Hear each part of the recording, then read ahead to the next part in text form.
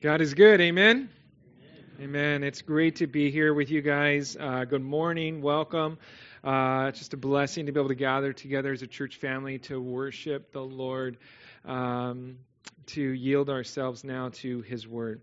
At this time, we're going to go ahead and dismiss our elementary age children to their Sunday school class.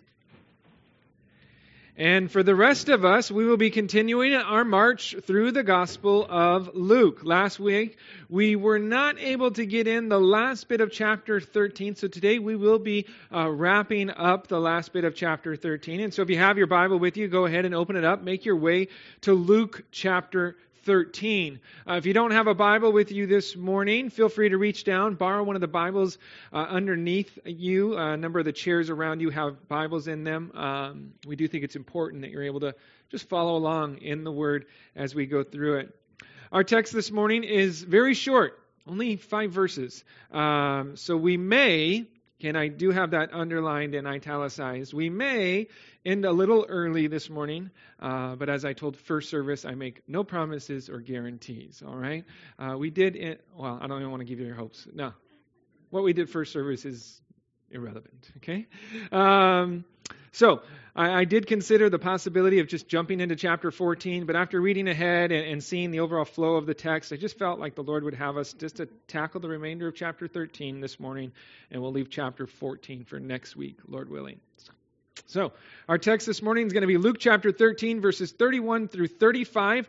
And the title I've chosen for our study this morning is Scare Tactics and Sacred Truths. Scare Tactics and Sacred Truths. In our text, Jesus is going to encounter some Pharisees who come before him with a message. Now, the overall intent of this message is a bit difficult to understand, and we're going to look into reasons why this is the case.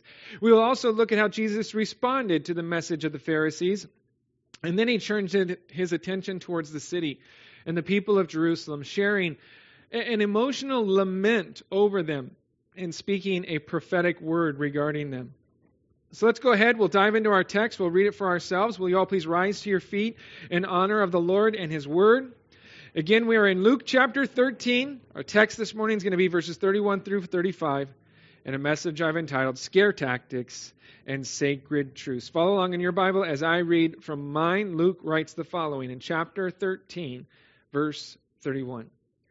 On that very day, some Pharisees came, saying to him, "Get out and depart from here, for Herod wants to kill you."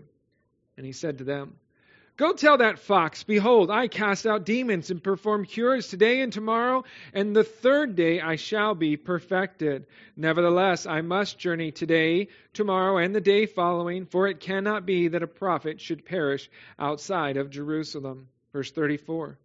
"O Jerusalem, Jerusalem, the one who kills the prophets and stones those who are sent to her.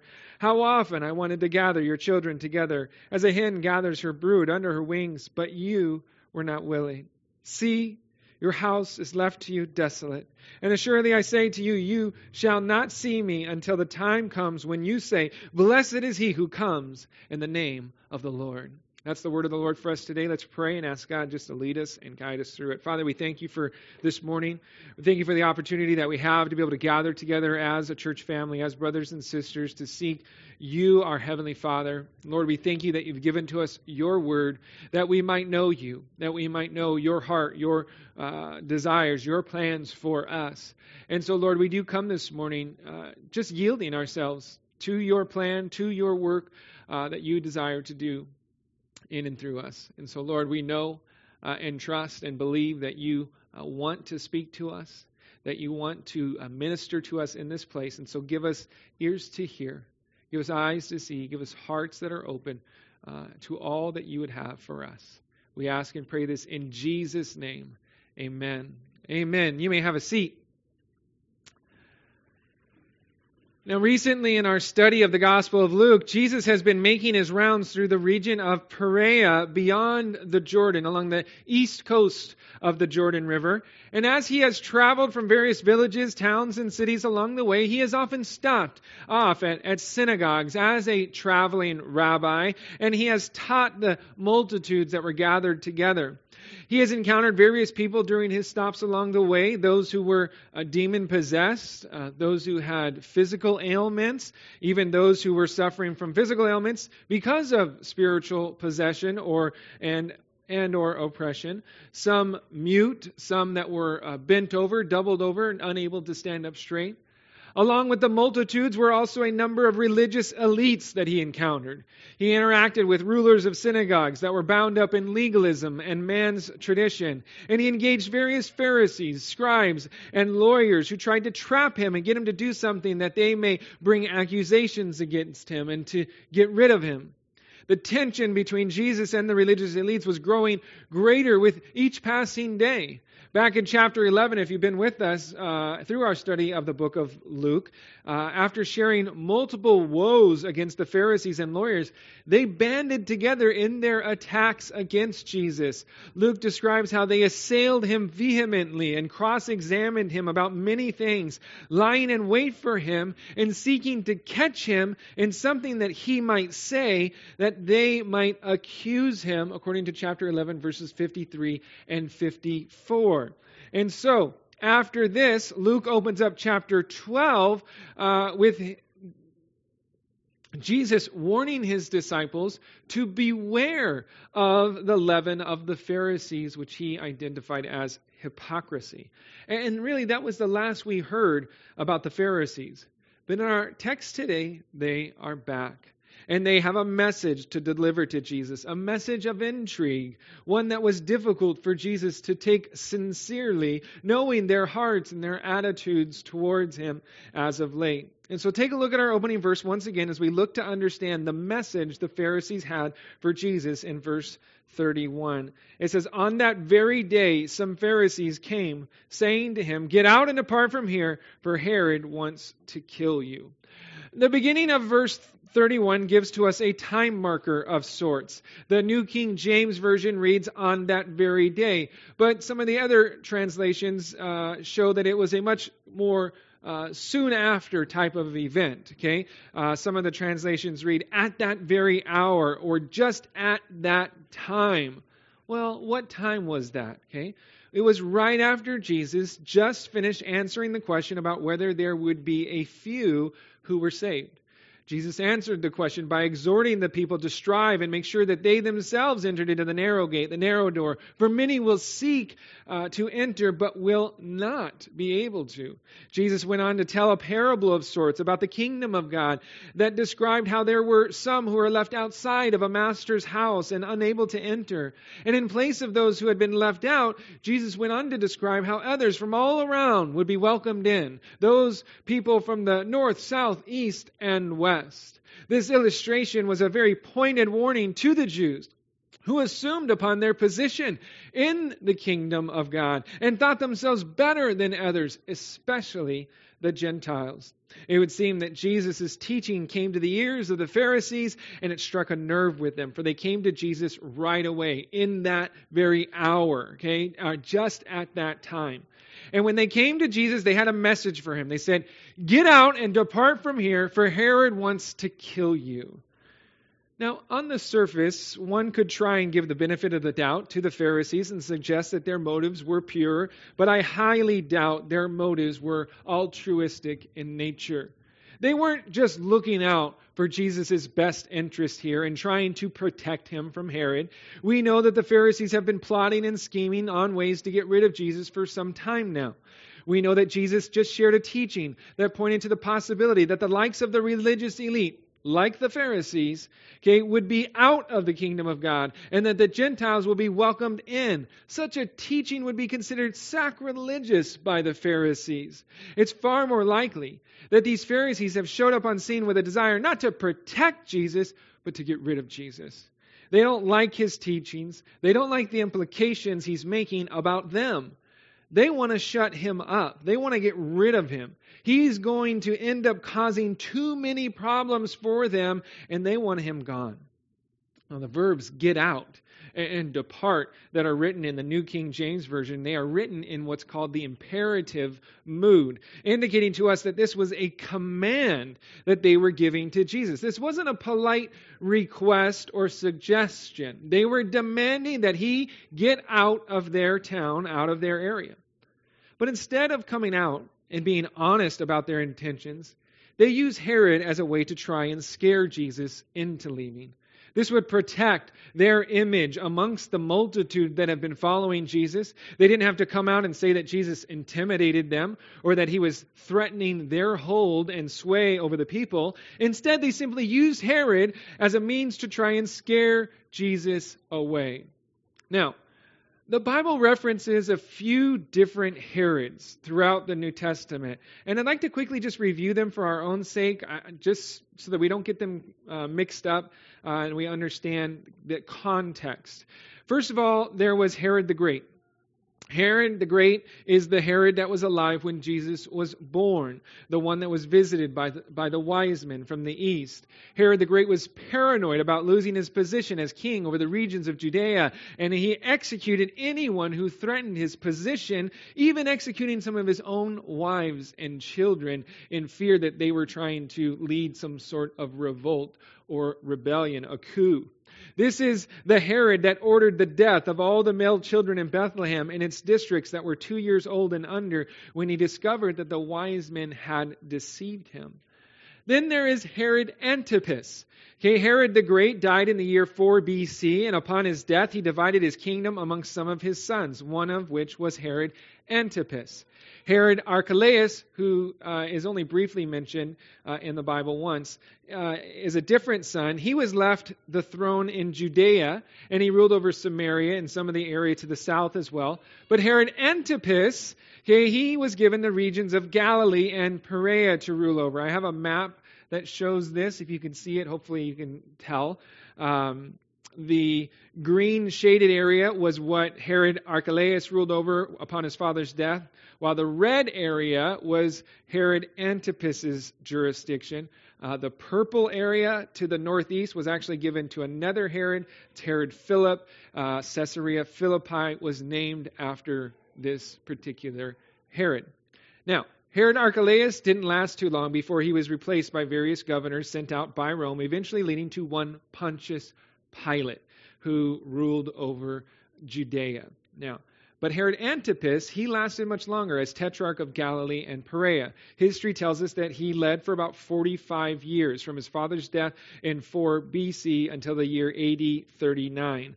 Herod Antipas is the Herod that ruled during the earthly ministry of Jesus. He's the same Herod that had John the Baptist beheaded at the request of his wife Herodias' daughter. Now, after Herod Antipas, we read later on in the book of Acts about Herod Agrippa, or Herod Agrippa I. He became ruler in the year AD 39 over the Jews. He was eventually given the land that Antipas had ruled over, expanding his kingdom.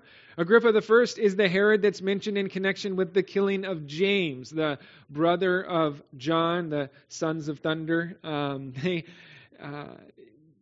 James was martyred, and Herod Agrippa I saw that the Jews liked that, and so he went and he imprisoned Peter in hopes to, win favor with the Jews. You can read about that in Acts chapter 12.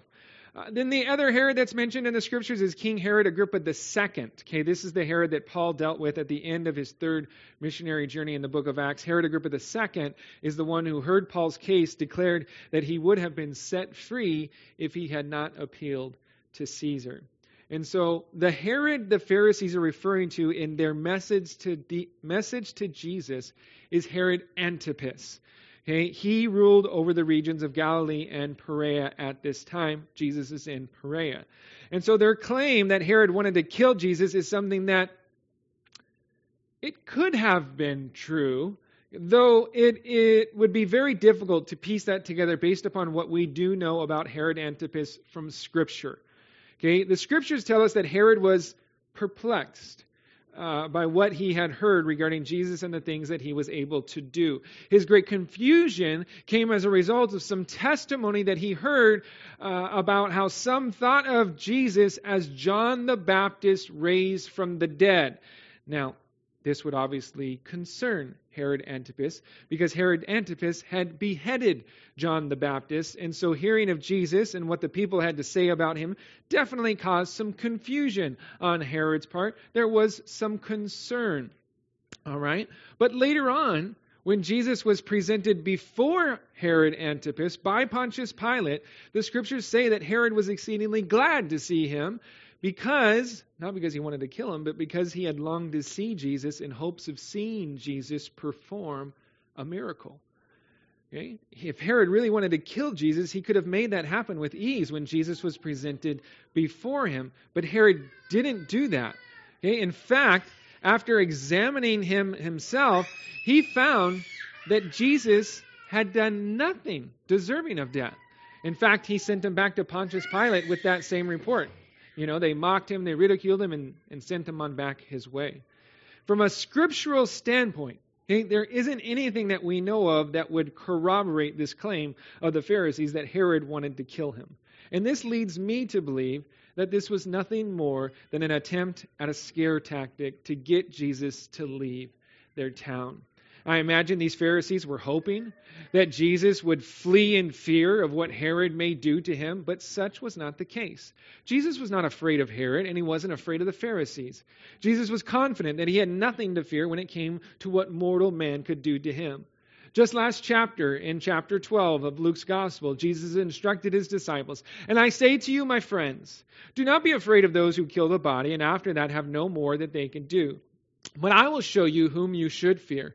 Fear him who, after he has killed, has power to cast into hell. Yes, I say to you, fear him." See, Jesus didn't fear man. And he directed his disciples and friends to follow in his example.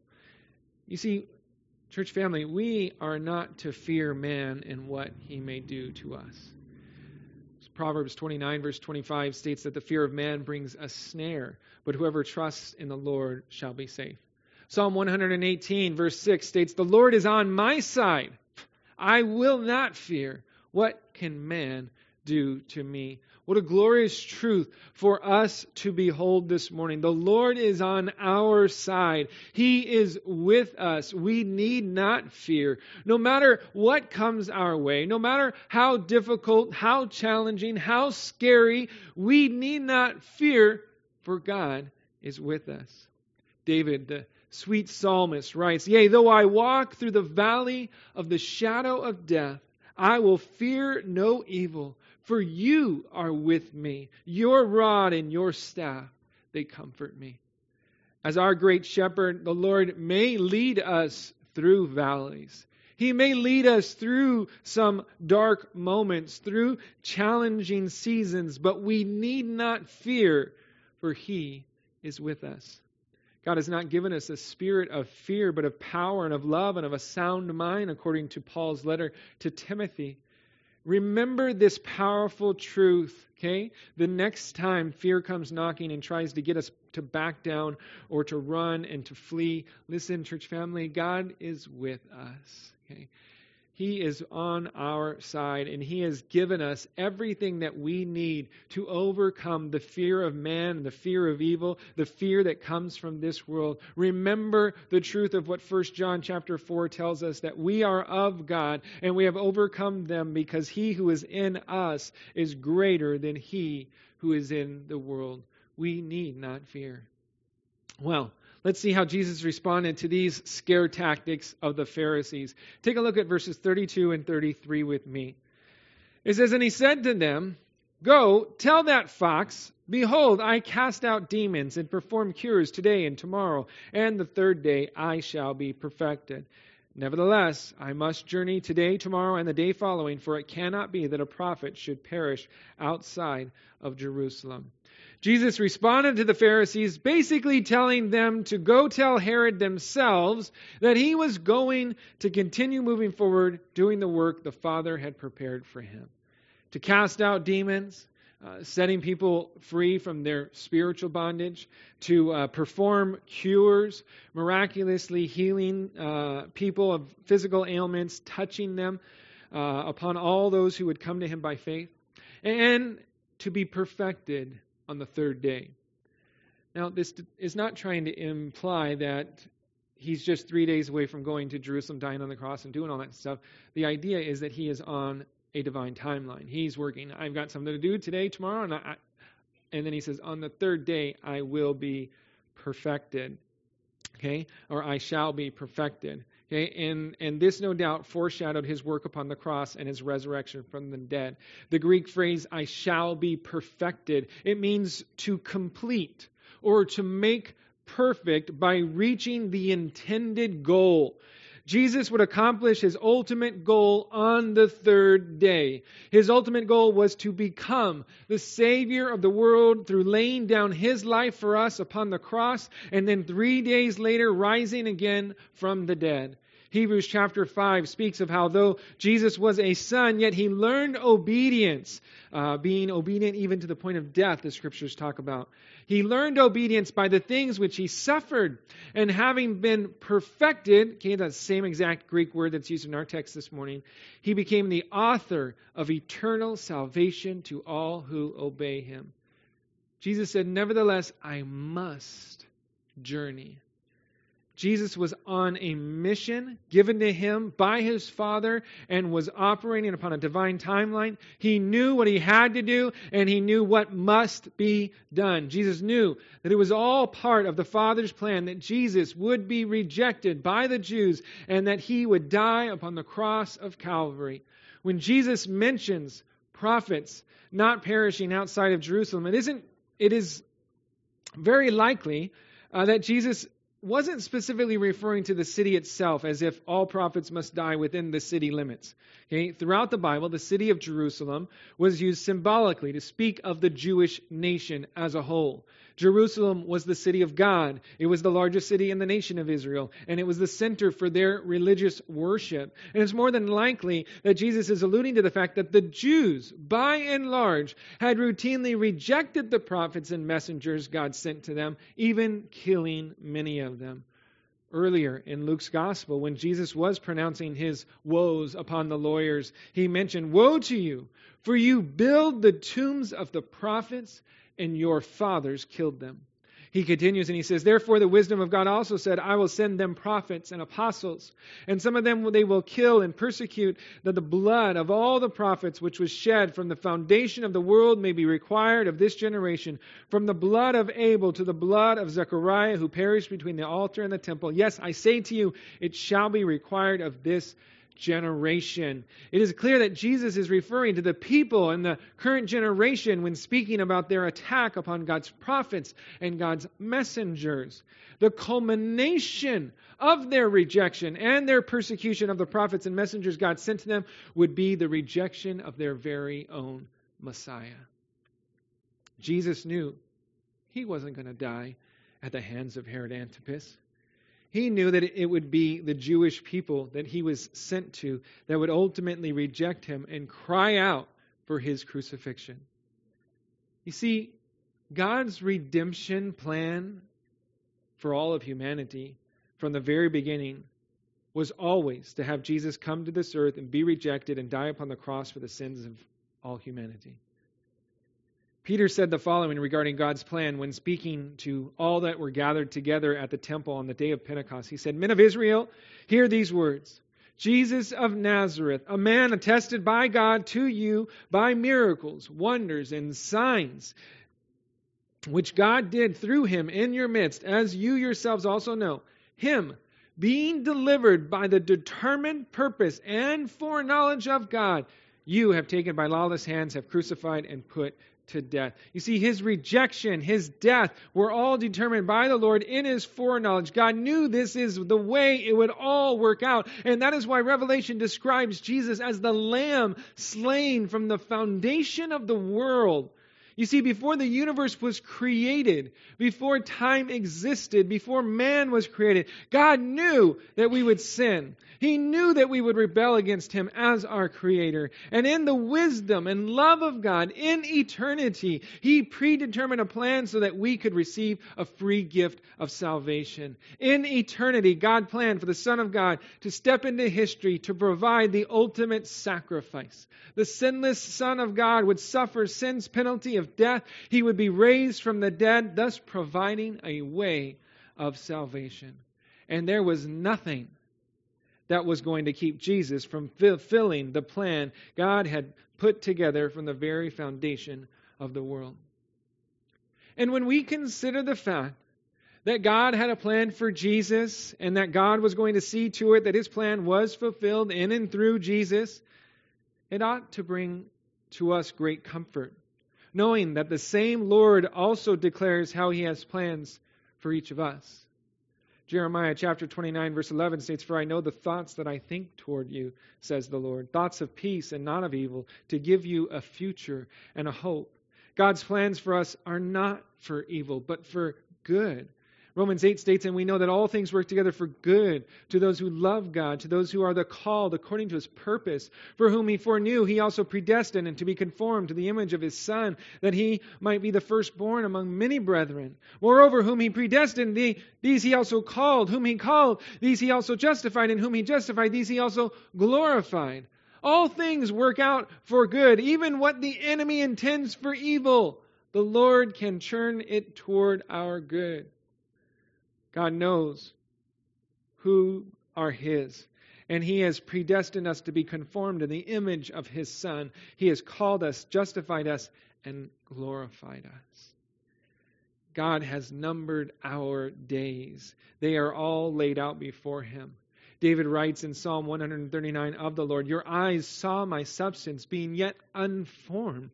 And in your book they all were written, the days fashioned for me, when as yet there were none of them." Before we were even born, God had a plan for us, a work that He would do in us and through us. Ephesians states that we are God's workmanship, created in Christ Jesus for good works, which God prepared beforehand that we should walk in them. God indeed has a plan for each of our lives, and He will be faithful to complete that plan. Philippians states how we could be confident of this very thing. Okay? That we could be confident that He who has begun a good work in you will complete it until the day of Jesus Christ. Church family, take comfort and be encouraged. God's plan for you will come to pass. He will complete the work that He began in you. Well, let's continue in our text. We'll take a look at our next verse, verse 34. Jesus considers the city of Jerusalem, the people of Jerusalem, and He shares the following lament. "O Jerusalem, Jerusalem, the one who kills the prophets and stones those who are sent to her. How often I wanted to gather your children together as a hen gathers her brood under her wings, but you were not willing." After speaking of His mission to go to Jerusalem and to fulfill the Father's great redemption plan, Jesus turns His thoughts towards Jerusalem. And here we see that Jesus is once again referring to the people of Jerusalem, the Jewish nation. They are the ones who kill the prophets and stone those who are sent to them. Over and over again, God sent prophets to speak His message to His people. And over again, the people rejected those messengers and they killed them. They stoned them. Stoning was the Mosaic punishment for blasphemy. Instead of listening to God's message through His prophets, they denied the Lord and they claimed the prophets that He sent were liars and that they spoke blasphemous, false messages deserving of death. You see, when Jesus says, "Oh, Jerusalem, Jerusalem," He really is speaking a lament of great anguish. Jesus was grieved in His heart when He considered how the nation of Israel, God's chosen people, had treated God's chosen prophets. The nation was filled with unbelief and rebellion. His heart was broken. And some may think that Jesus would be angry with the Jews for their unbelief and rebellion. They had been given so many chances. God had been so gracious towards them, and yet they still fought against God. They were still stiff-necked, resisting God, resisting the work of His Spirit. We might think that way because that's how we are. We are not long-suffering and patient like the Lord. But that was not the case for Jesus. Okay? He was not like you and I maybe. Knowing what they had done, and even knowing what they would do, did not keep Jesus from continuing to love them, continuing to have compassion towards them. Jesus greatly longed to call them to Himself, to protect them, to nurture them, to provide for them, to care for them like a hen cares for and looks after her chicks.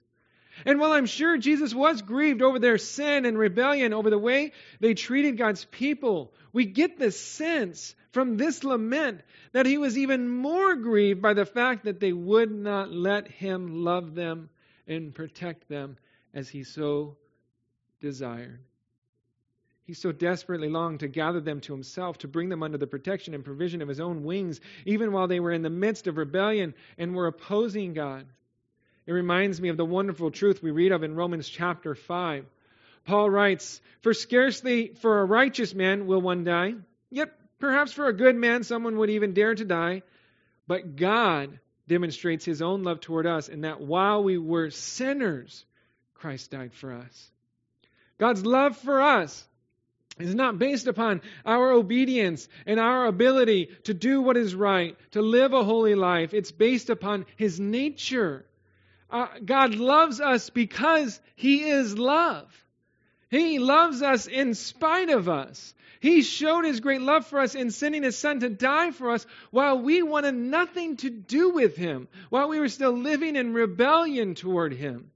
So many of us have it so wrong, thinking that we need to earn God's love or that we can, merit it somehow or some way. That God only loves us if we do the right thing and we say the right thing and we think the right thing. That if we sin, God's love for us somehow disappears and it's no longer there. You guys, that simply is not the truth. God loves us unconditionally.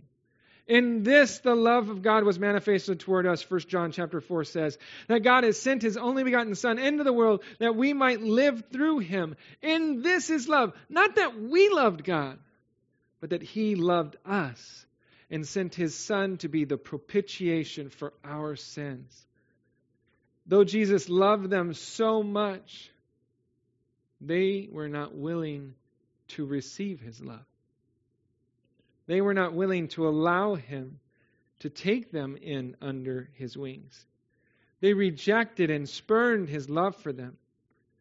And this reminds me of another very important truth, one that can almost be a counterbalance to a previous point we've already made. Love demands a choice. God does not force us to love Him. He does not make us receive His love and submit to His plan. God has given each of us a free will. We have been given the power to choose because love demands a choice. How can you really love someone or something if there is no other option? You can't. The existence of love demands a choice. God chooses to love us, regardless of whether or not we receive His love. But just because God loves us does not mean that we will all be saved. We must choose to yield our lives to the Lord. We must choose to receive His gracious offer of salvation. We must choose to repent and believe upon Jesus Christ and His victory over sin and death. We must choose to reciprocate God's love for us. 1 John chapter 4, verse 19, John writes, "We love Him because He first loved us." If we do not respond to God's love, if we do not respond to His gospel message, He will not force Himself upon us. He will not force His will over us. God will allow us to remain in opposition to Him, even though He loves us more than we could ever imagine and desires for us to turn from our sins, to come to Him. He will not make us love Him. My hope for us all is that we will have all responded to God's love. That we will all have received God's love through His Son. That we all have yielded our lives to Jesus. This lament, it shows us that God is not as brokenhearted over our sin as He is with our unwillingness to come to Him and allow Him to lavish His love upon us. And I want to ask this question, I don't know, maybe this applies to someone here today, or maybe more than just a few of us. But where are you at in your relationship with the Lord? Are you allowing Him those opportunities to love on you? Are you letting Him wrap His arms around you and protect you, provide for you, nurture and care for you, and whatever it is that you're going through? Sometimes I think we get into tough times, difficulties, and we take it upon ourselves, and we're going to figure out a way when God's just saying, just come to me. I just want to wrap my arms around you, and I want to care for you, and I want to love on you. And we're like, yeah, I got it, God. I'll take care of it. And He's like, no, you don't. Just come here. And let me take you in under my wing here. I hope that we are allowing God to lavish His love on us. Okay? I hope God's heart is not broken over our unwillingness to let Him love us like only He can. Let's look at this last verse. We'll wrap up our study. Verse 35, it says, "See, your house is left to you desolate, and assuredly I say to you, you shall not see me until the time comes when you say, blessed is he who comes in the name of the Lord."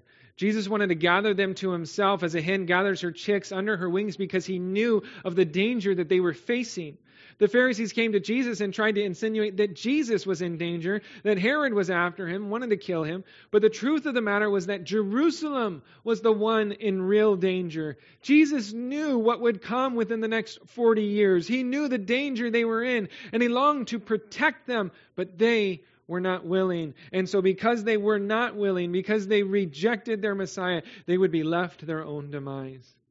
Now when it says your house, okay, it could be referring to a few different things. It could be referring to all of these things.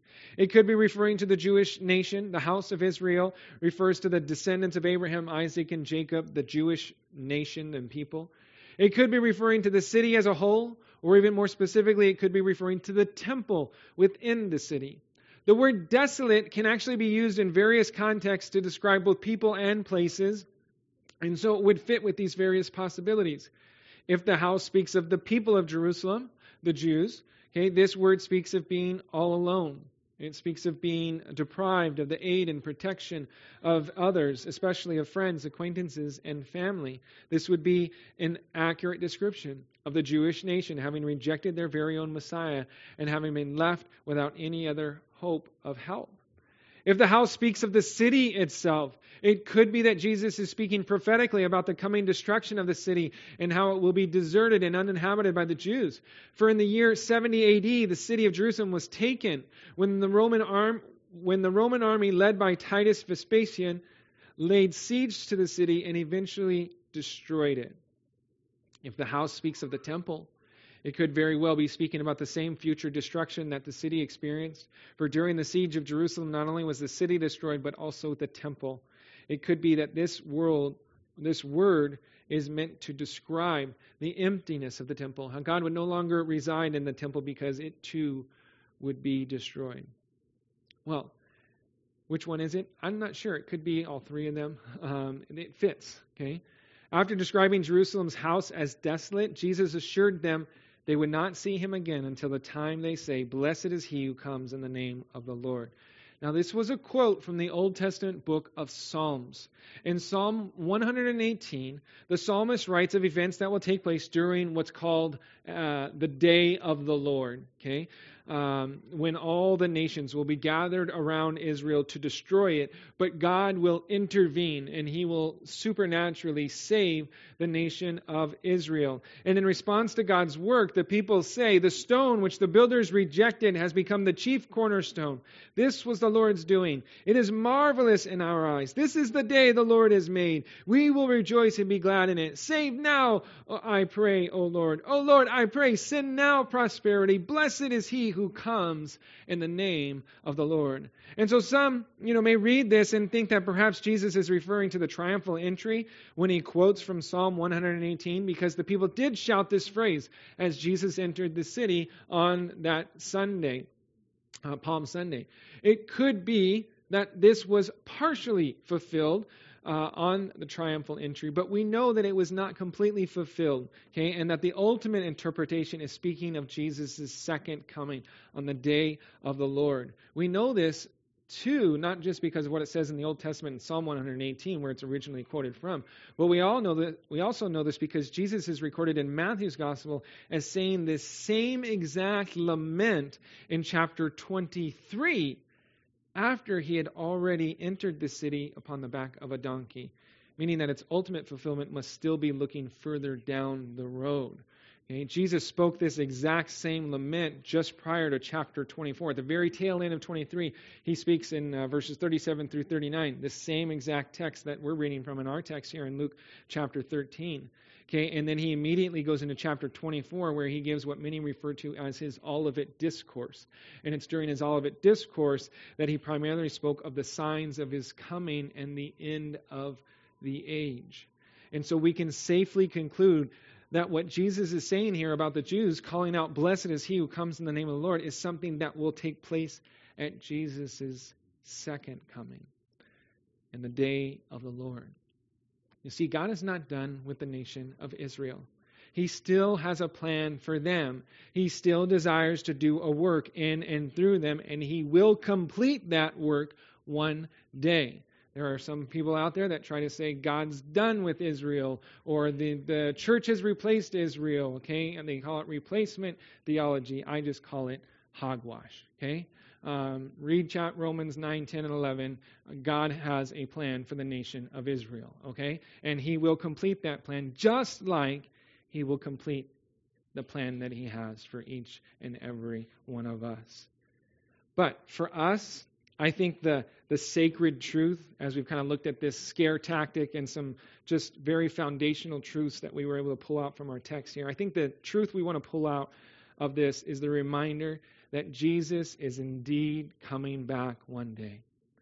Okay? He is coming back for us. Jesus says to his disciples, let not your heart be troubled. You believe in God, believe also in me. In my Father's house are many mansions. If it were not so, I would have told you.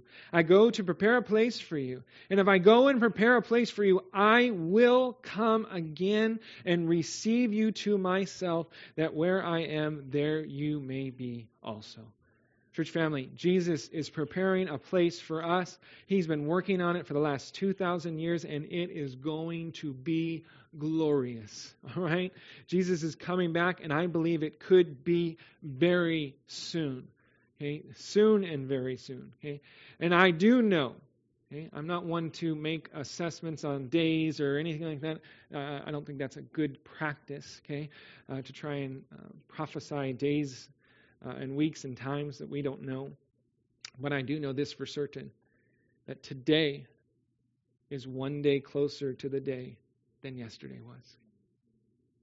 In each passing day, we are getting closer and closer and closer to the glorious return of our Lord and Savior.